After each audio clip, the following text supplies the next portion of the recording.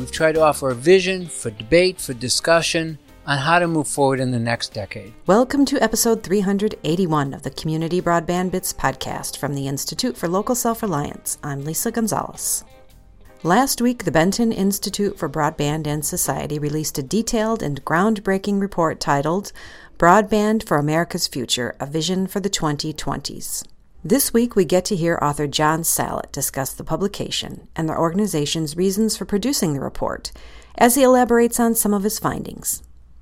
John has had a long and illustrious career in internet policy. He was around when the term information superhighway was all the rage, and gives us a 5-minute recap about his work. During the interview, Christopher and John cover the 4 main takeaways in the report, along with some special conversation about competition, the term overbuilding, and how encouraging competition could help solve some of the problems we now face. Be sure you download the report and dig deeper into its text, where you're likely to find some familiar stories about local communities and their work on improved connectivity. You can download the report at benton.org/publications/broadband-policy2020s. Before John and Christopher get started, however, you'll get to hear a little more about the Benton organization's recent transformation from foundation to institute. Christopher spends a few minutes talking with Adrian Furness, Benton Executive Director.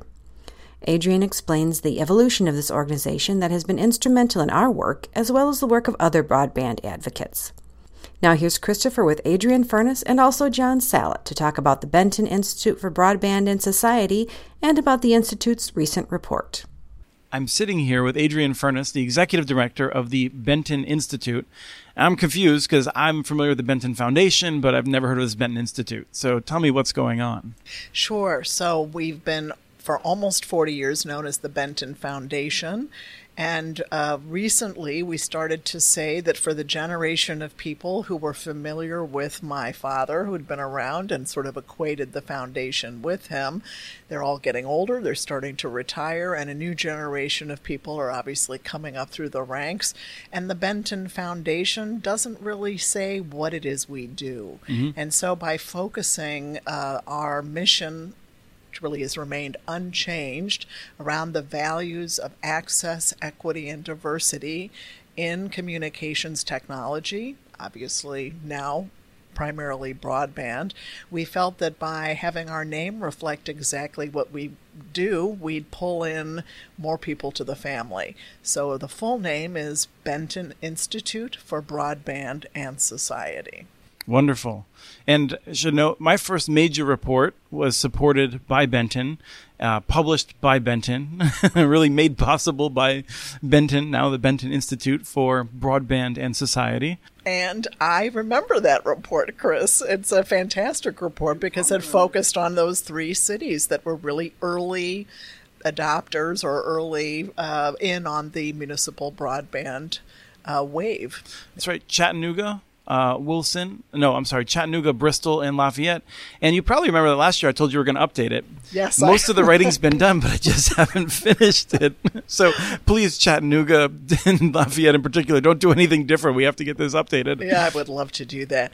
Actually, I do want to add one other thing about the And Society part, which was, John's report really spends a lot of time talking about technology is great, but it is really about how it is used. Mm-hmm. So if you care about all of these various topics that lend themselves to a healthy or lend to a healthy society, so whether it's community development or education or healthcare, all of those things, broadband enables solutions to ride on top.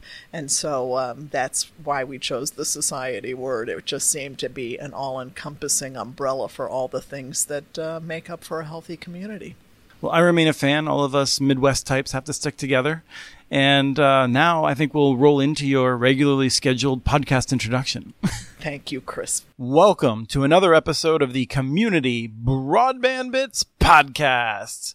I'm Chris Mitchell with the Institute for Local Self-Reliance. Today, I'm in Alexandria, which is right near Washington, D.C. in Virginia, at the Broadband Communities Economic Development event.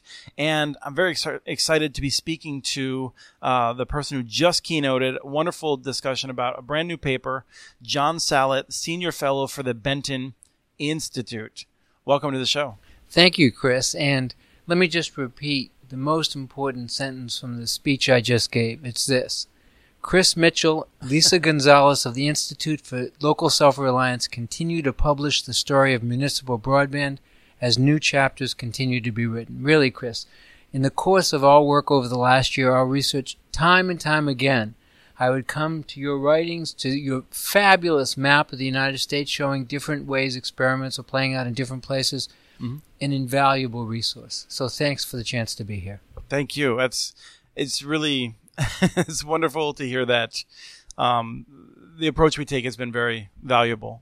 Yes. Because it's, in some ways I feel like I and Lisa get a lot of credit when what we're doing is reporting on what all these local communities are doing. And these are really, really outstanding people who are taking an interest in improving this. And it's just great to be kind of an intermediary to telling that story. It's important because one of the things we talked about today was that a lot of municipalities have figured out how to get it done. Mm-hmm. But the more that story is told, and you're the chief storyteller for that, the more people around the country and at different levels of government will understand what broadband policy needs to look like. So, John, who are you?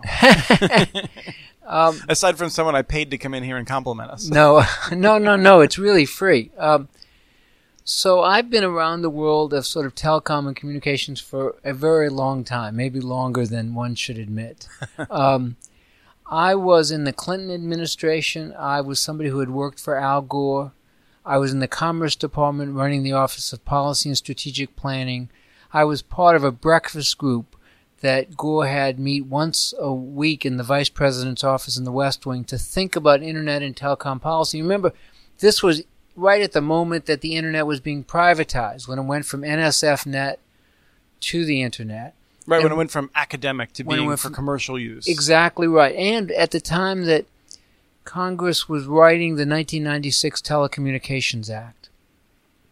And when we first started thinking about educational technology, I headed the first interagency task force out of the White House on educational technology. And one of the things I got to do with it, which was sort of a once-in-a-lifetime experience, was to go to San Francisco and ride with President Clinton in his limousine, alone with him in the back of the presidential limousine, from his hotel to an event he did in San Francisco to celebrate educational technology at a very early moment, even before the E-rate program was enacted. It's unusual to be sitting in the back of a limousine with the President of the United States. I'll bet right? He quizzed you, too, from what I understand. I mean, he took an interest in this stuff, but he loved asking questions. He was really interested in it. Gore was very interested in it. I did that. And then I did other work. Tom Wheeler, when he became chairman of the FCC in 2013, asked me to come back to government to become the general counsel of the Federal Communications Commission. I did that for a few years, and then went to the Antitrust Division of the Justice Department, which reflects my long-term interest in competition, where I was the senior deputy at the end of the Obama administration. Okay. And then you found yourself at the Benton Foundation. Correct. And it transitioned into the Benton Institute. Right. I mean, it's not uncommon of former governmental officials to think they still have something to say, but the Benton Institute was nice enough to give me a forum, and it was something I had experienced. I'll give you an example about rural broadband. When I was at the FCC, my wife, Lori, and I were living on the eastern shore of Maryland in a USF-eligible area. Okay. And we currently have a little farm, an organic farm on the eastern shore, and there's no broadband in it. I blew through a lot of wireless data over this past summer writing up the report. So it gave me a very personal experience. And I was lucky enough that the Benton Institute supported my work, supports it in competition, supports it in broadband. We thought it was time to do another report. Let me just give you a minute on Benton's background. Charles Benton, of course, was the great leader of what was then the Benton Foundation for decades. One of the people that I met when I first started doing this work, who I found quite inspiring. I hadn't remembered where I met him, but we found a document that showed he and I were both at a meeting in 1995 talking about the future of the Internet and broadband. What he did several times, including in the 80s and before the National Broadband Plan, was to offer a vision. And we decided it was time to do it again. And that's what we've done today. We've tried to offer a vision for debate, for discussion on how to move forward in the next decade. Remind me what the title is. I believe it's Vision for the 2020s. That's Right. That's a great question, and it would be one that one would think I would know. But if I look at it, it's called Broadband for America's Future, a Vision for the 2020s. Because our idea is, look, there's a lot of day-to-day issues that are being decided. They're very, very important. But we thought we could take the long view. Let's think about broadband over the next decade and what we need to do to get everybody connected. Let me just start off by noting that we're going to really do an overview, and we're going to talk a little bit more in depth about competition. There's a lot here, and I suspect we're going to be promoting and talking about this for a while. So I strongly encourage people to be reading the full report. But I want to ask about the framing of it, which is to say, why do we even want to talk about this? Why is this worth your time to create a document like this? It's interesting. You know, we talk to a lot of people, you and I, every day, who think broadband is very, very important. But when we talk to public officials who have all sorts of issues on their plate, and I mean from the county level to Congress, sometimes they say, why is this important enough, given everything else that's going on? Right, there's an opioid crisis. Correct. There's education Healthcare, challenges. education. Right. Here's the thing. Broadband is the essential technology of our time. The thing about technologies are they don't solve problems in and of themselves, but they enable solutions. And so what we came to understand was that broadband itself is not going to solve problems, but we can't solve the biggest problems in America without broadband. If you think about precision agriculture in rural America, if you think about healthcare anywhere, education for people of all ages, Equity in general, individual economic opportunity. Broadband isn't the sole answer to any of those, but it is a critical piece of any answer. And that's what we came to understand and why we think this is so important. So let's run through quickly. You have 4 major sections. Just without describing them, just list them for us quick. Deployment, competition, affordability and adoption, and community anchor institutions. So what is the short version of deployment? Deployment, getting broadband to people who have no fixed broadband. We concentrate on fixed. And there are parts of the country where there just are no fixed broadband connections. And how are you defining broadband in this situation? It's an important question. What we urge is that when governments pay money to build networks, capital costs for networks that are going to last for a decade, that they support the building of 100 meg symmetrical networks that are robust and scalable. There's a lot of people using 100 today. Upstream is increasingly important, and we think the best use, the most fiscally careful use of public monies is to build networks now that are going to last a long time. Here's an obvious fact. 10 years ago, the FCC defined broadband. A new definition in 2010.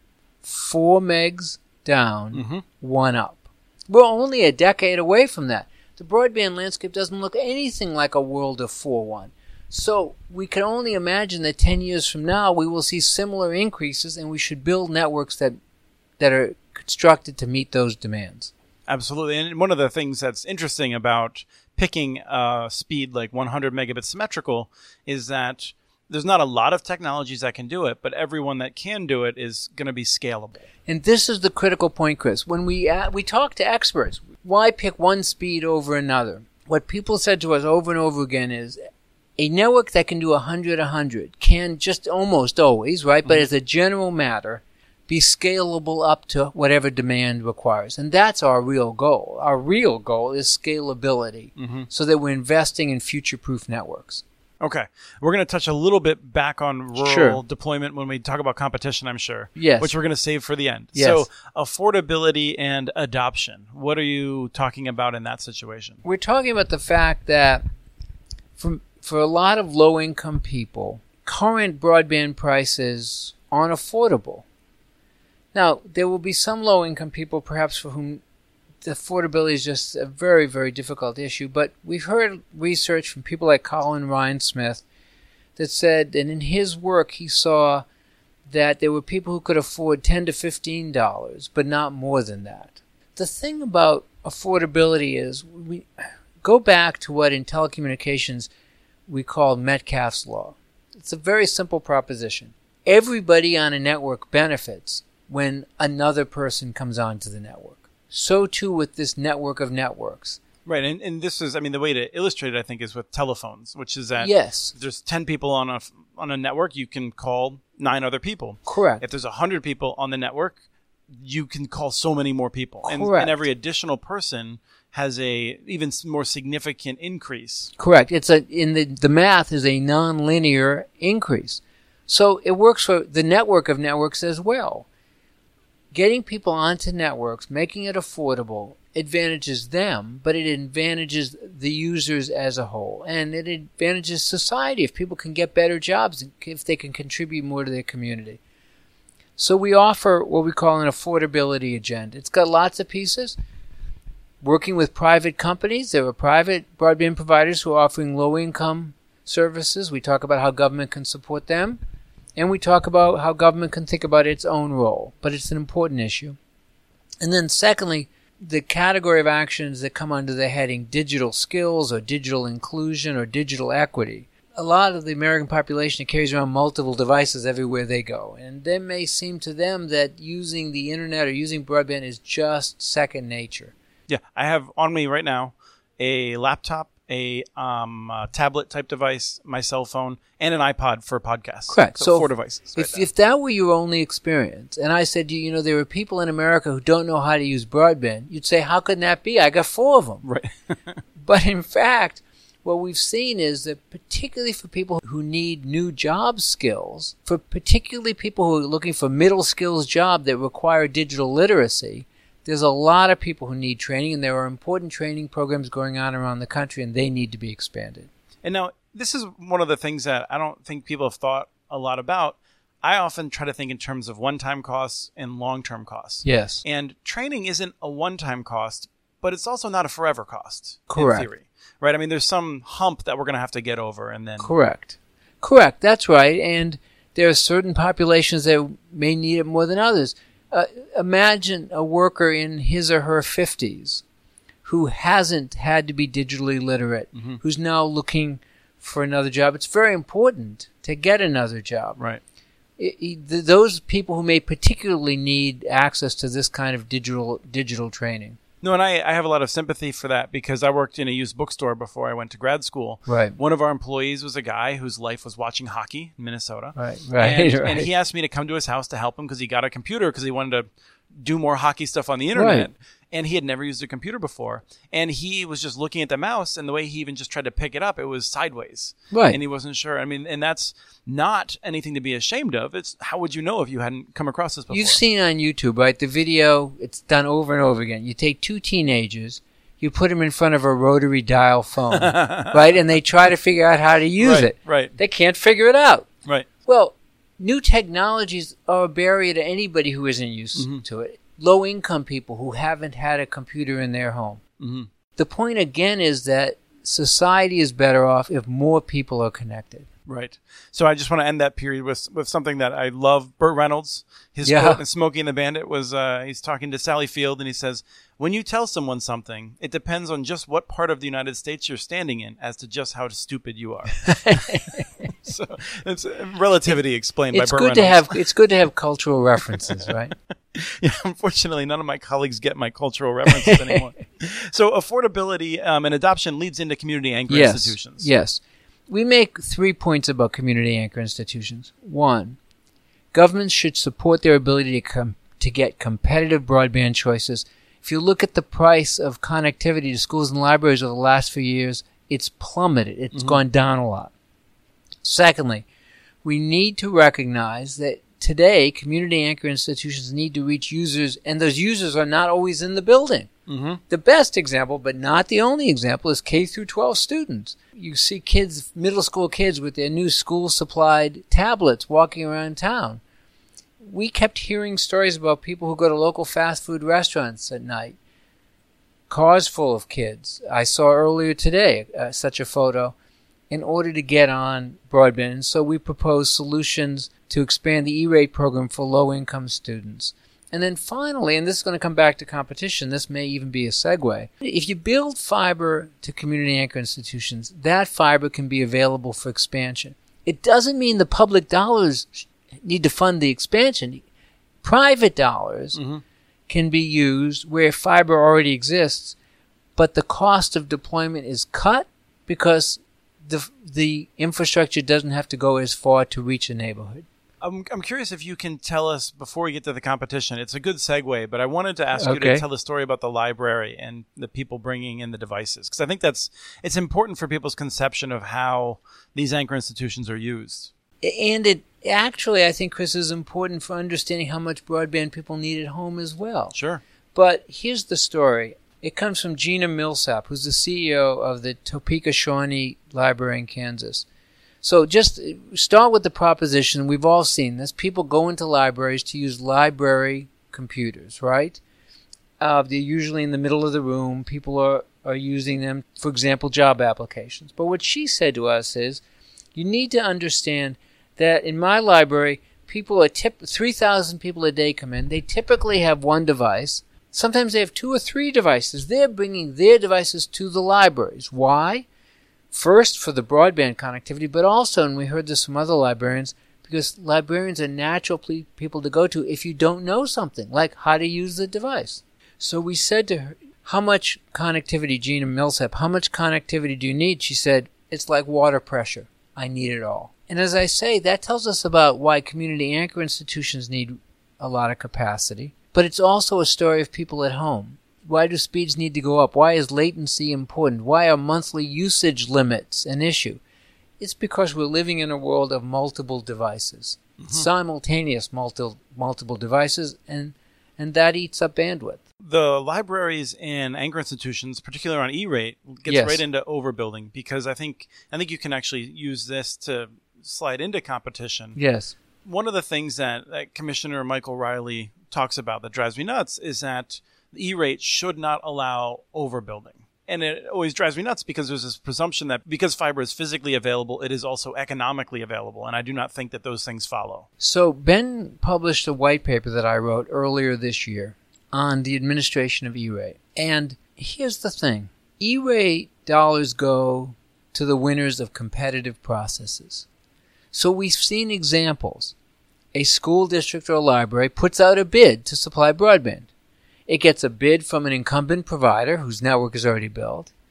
It gets a bid from somebody who wants to lay fiber.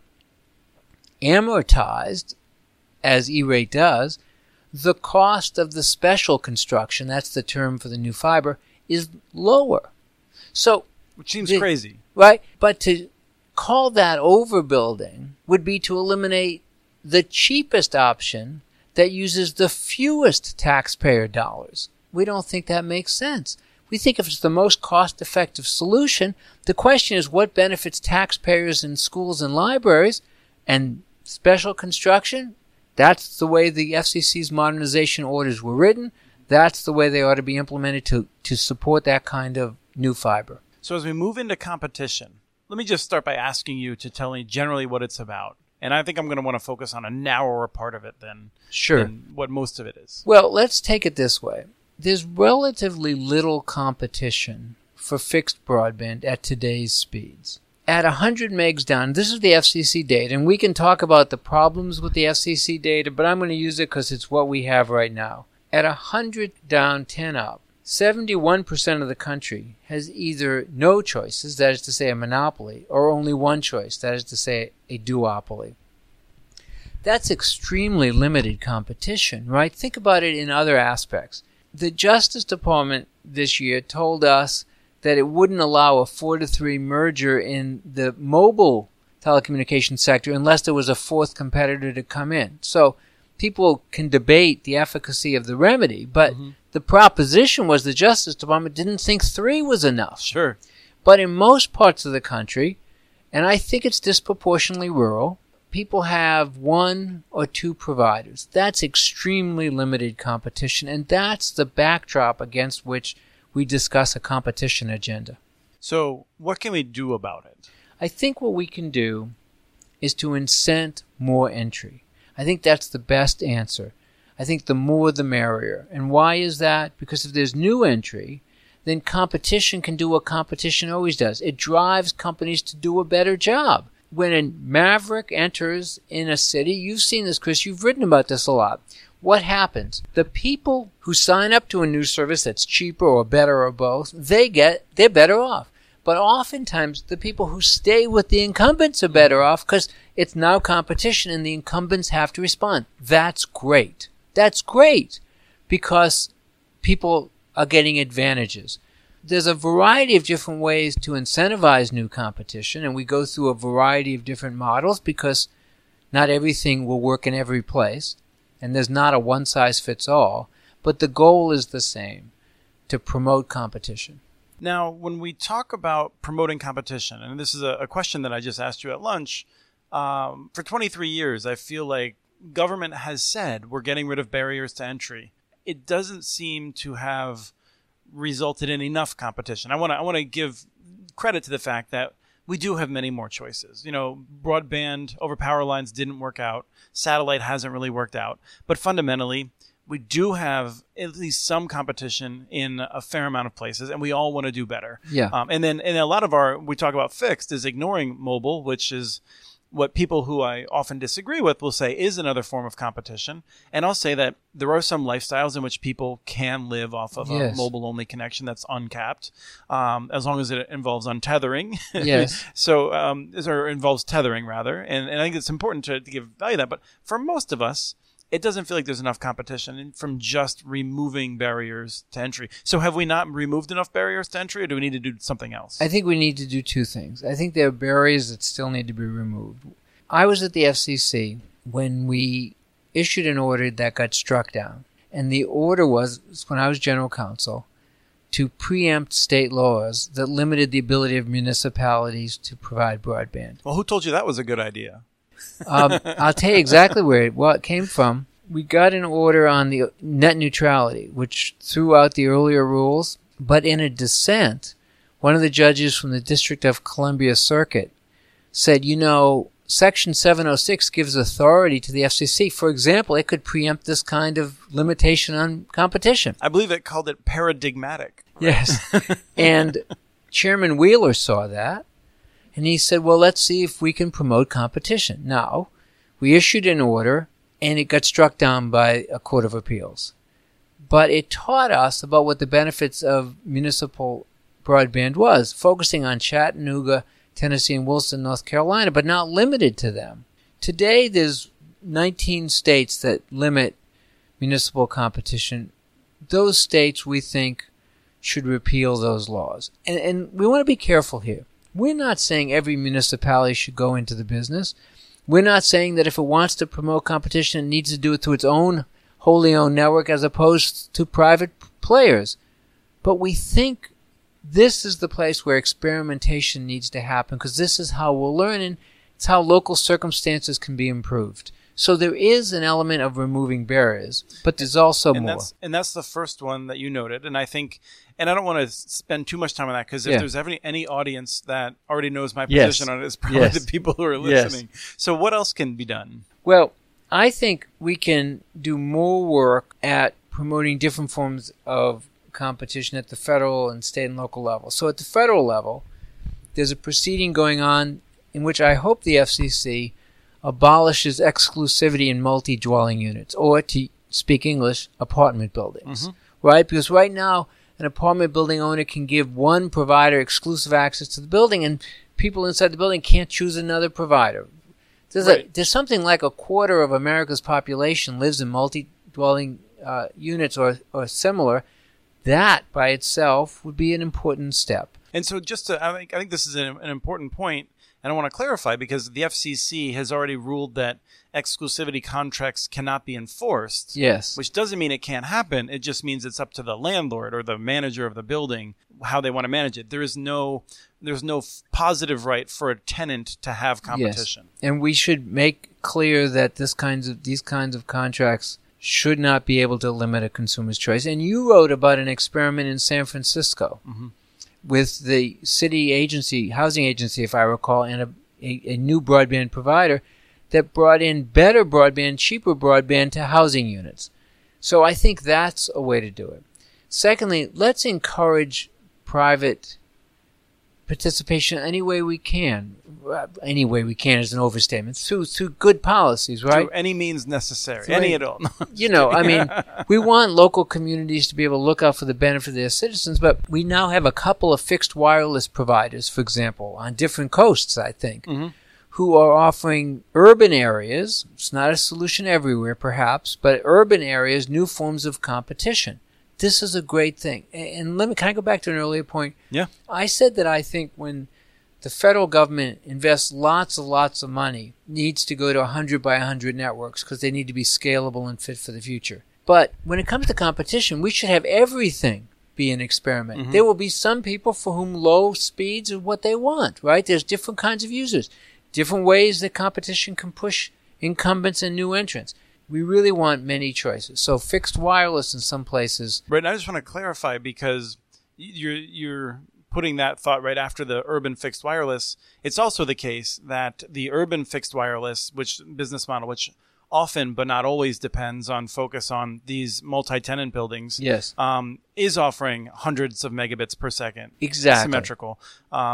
However, that's not apparently economical in most areas for single-family homes for that level of service. We don't know that yet, but you're right. The service that I've seen, and I've seen service, correct me if I've got it wrong, but I think there's 200 by 200 fixed wireless service being offered in some urban areas. I think Common is doing that in the Bay Area. Yeah. And then there's all sorts of different public-private collaborations, and this is a really fruitful area. It brings in private dollars, private investment to support new entry, but communities are working in different ways. In our report, we talk about Lawrence, Kansas, which has a broadband provider that my accent is hard to pronounce, but it's called Wicked Broadband. So that has expanded from some locations to residential.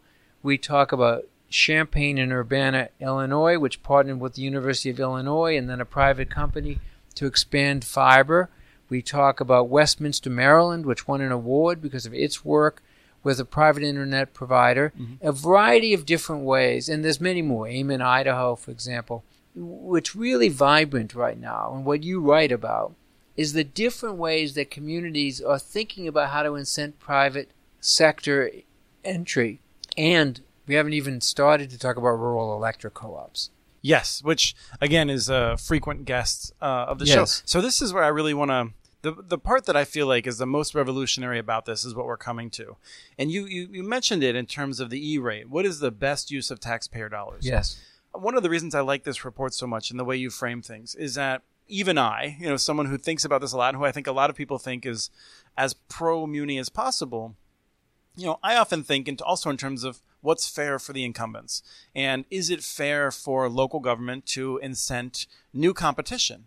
And under what circumstances is that fair? And I think your framework is different, which is not to say what's best for everyone and we give the special favor to the incumbents, but rather what is the best return on taxpayer dollars? Yeah, what's the best social return on investment?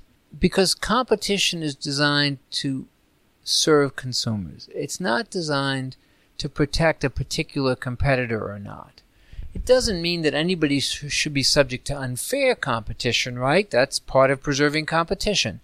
But it does mean that the way we think about it is, and I say this in the speech, it's not about counting the number of networks, it's about counting the dollars or the benefits that will come to consumers. What we say is that policymakers should consider the social return from broadband investment. And that includes not just the return to a municipality that may have to spend money, but what the community gets at large. Here's the economic principle. We're all familiar with this. Broadband creates externalities, right? Positive externalities. There's commentary about negative externalities, but let's concentrate on the positive. Positive externalities that don't flow always or completely to the people who are operating the networks, right? People get better jobs. That's a positive externality. People get better health care. People get better education. Climate change is dealt with in a more effective way. These are all positive externalities. When governments are thinking about this issue, it should think about all the players in the system, of course including the incumbents, but also the challengers, and first and foremost, the people in the community, to see how and whether they will benefit from particular governmental action. I think it's a fundamental way of thinking about the issue. This gets back to the rural deployment issue, because one of the challenges of developing programs to subsidize rural access, I think a lot of the overhead actually goes into this question of, well, how do we know we're not accidentally creating competition with this money? Because it would be really bad if we created competition with this money when we're supposed to be focused on these people who have no broadband today. Yes. I talked about that today. Obviously, it's sensible to have the first priority of spending go to places where there's no broadband. But right now, I think there's too much limit in the name of overbuilding. Overbuilding is just competition. So let's talk about this. For example, there's a current USDA program, the Reconnect program, that doesn't provide grant dollars in any place that has more than 10-1 service. But I talked to somebody who lives in a rural place that has 15-2 service, and she feels caught in a trap. Too much bandwidth to be eligible for Reconnect, but not enough to even meet today's FCC definition of broadband. So the real question is, if we're structuring a major effort, can we have funding, some funding, not the highest priority funding perhaps, go to areas who do not have future-proof, scalable networks that are going to serve their consumers effectively for the next decade?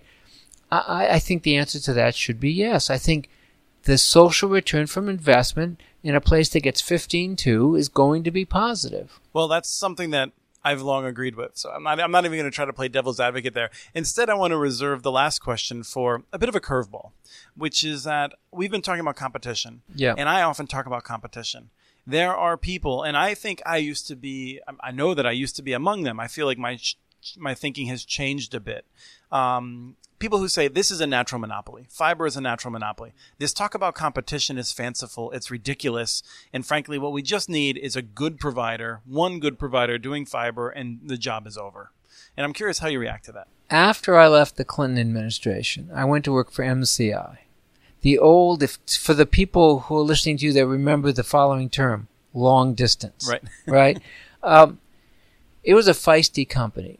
It was created to take on the big incumbents. Well, and just to pause, that company led to all kinds of people who came out of there doing really interesting things with great mindsets, maverick ideas, disrupting industries. Just a gold mine of people came out of there. Right. And I met my wife there. Well, there you go. So I don't think these are natural monopolies.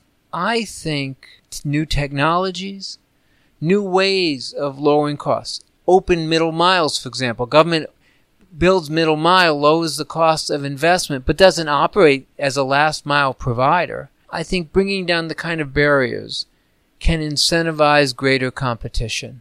And I think we ought to do everything we can to prove that proposition. Is there anything else that you want to say about this report before we end this interview?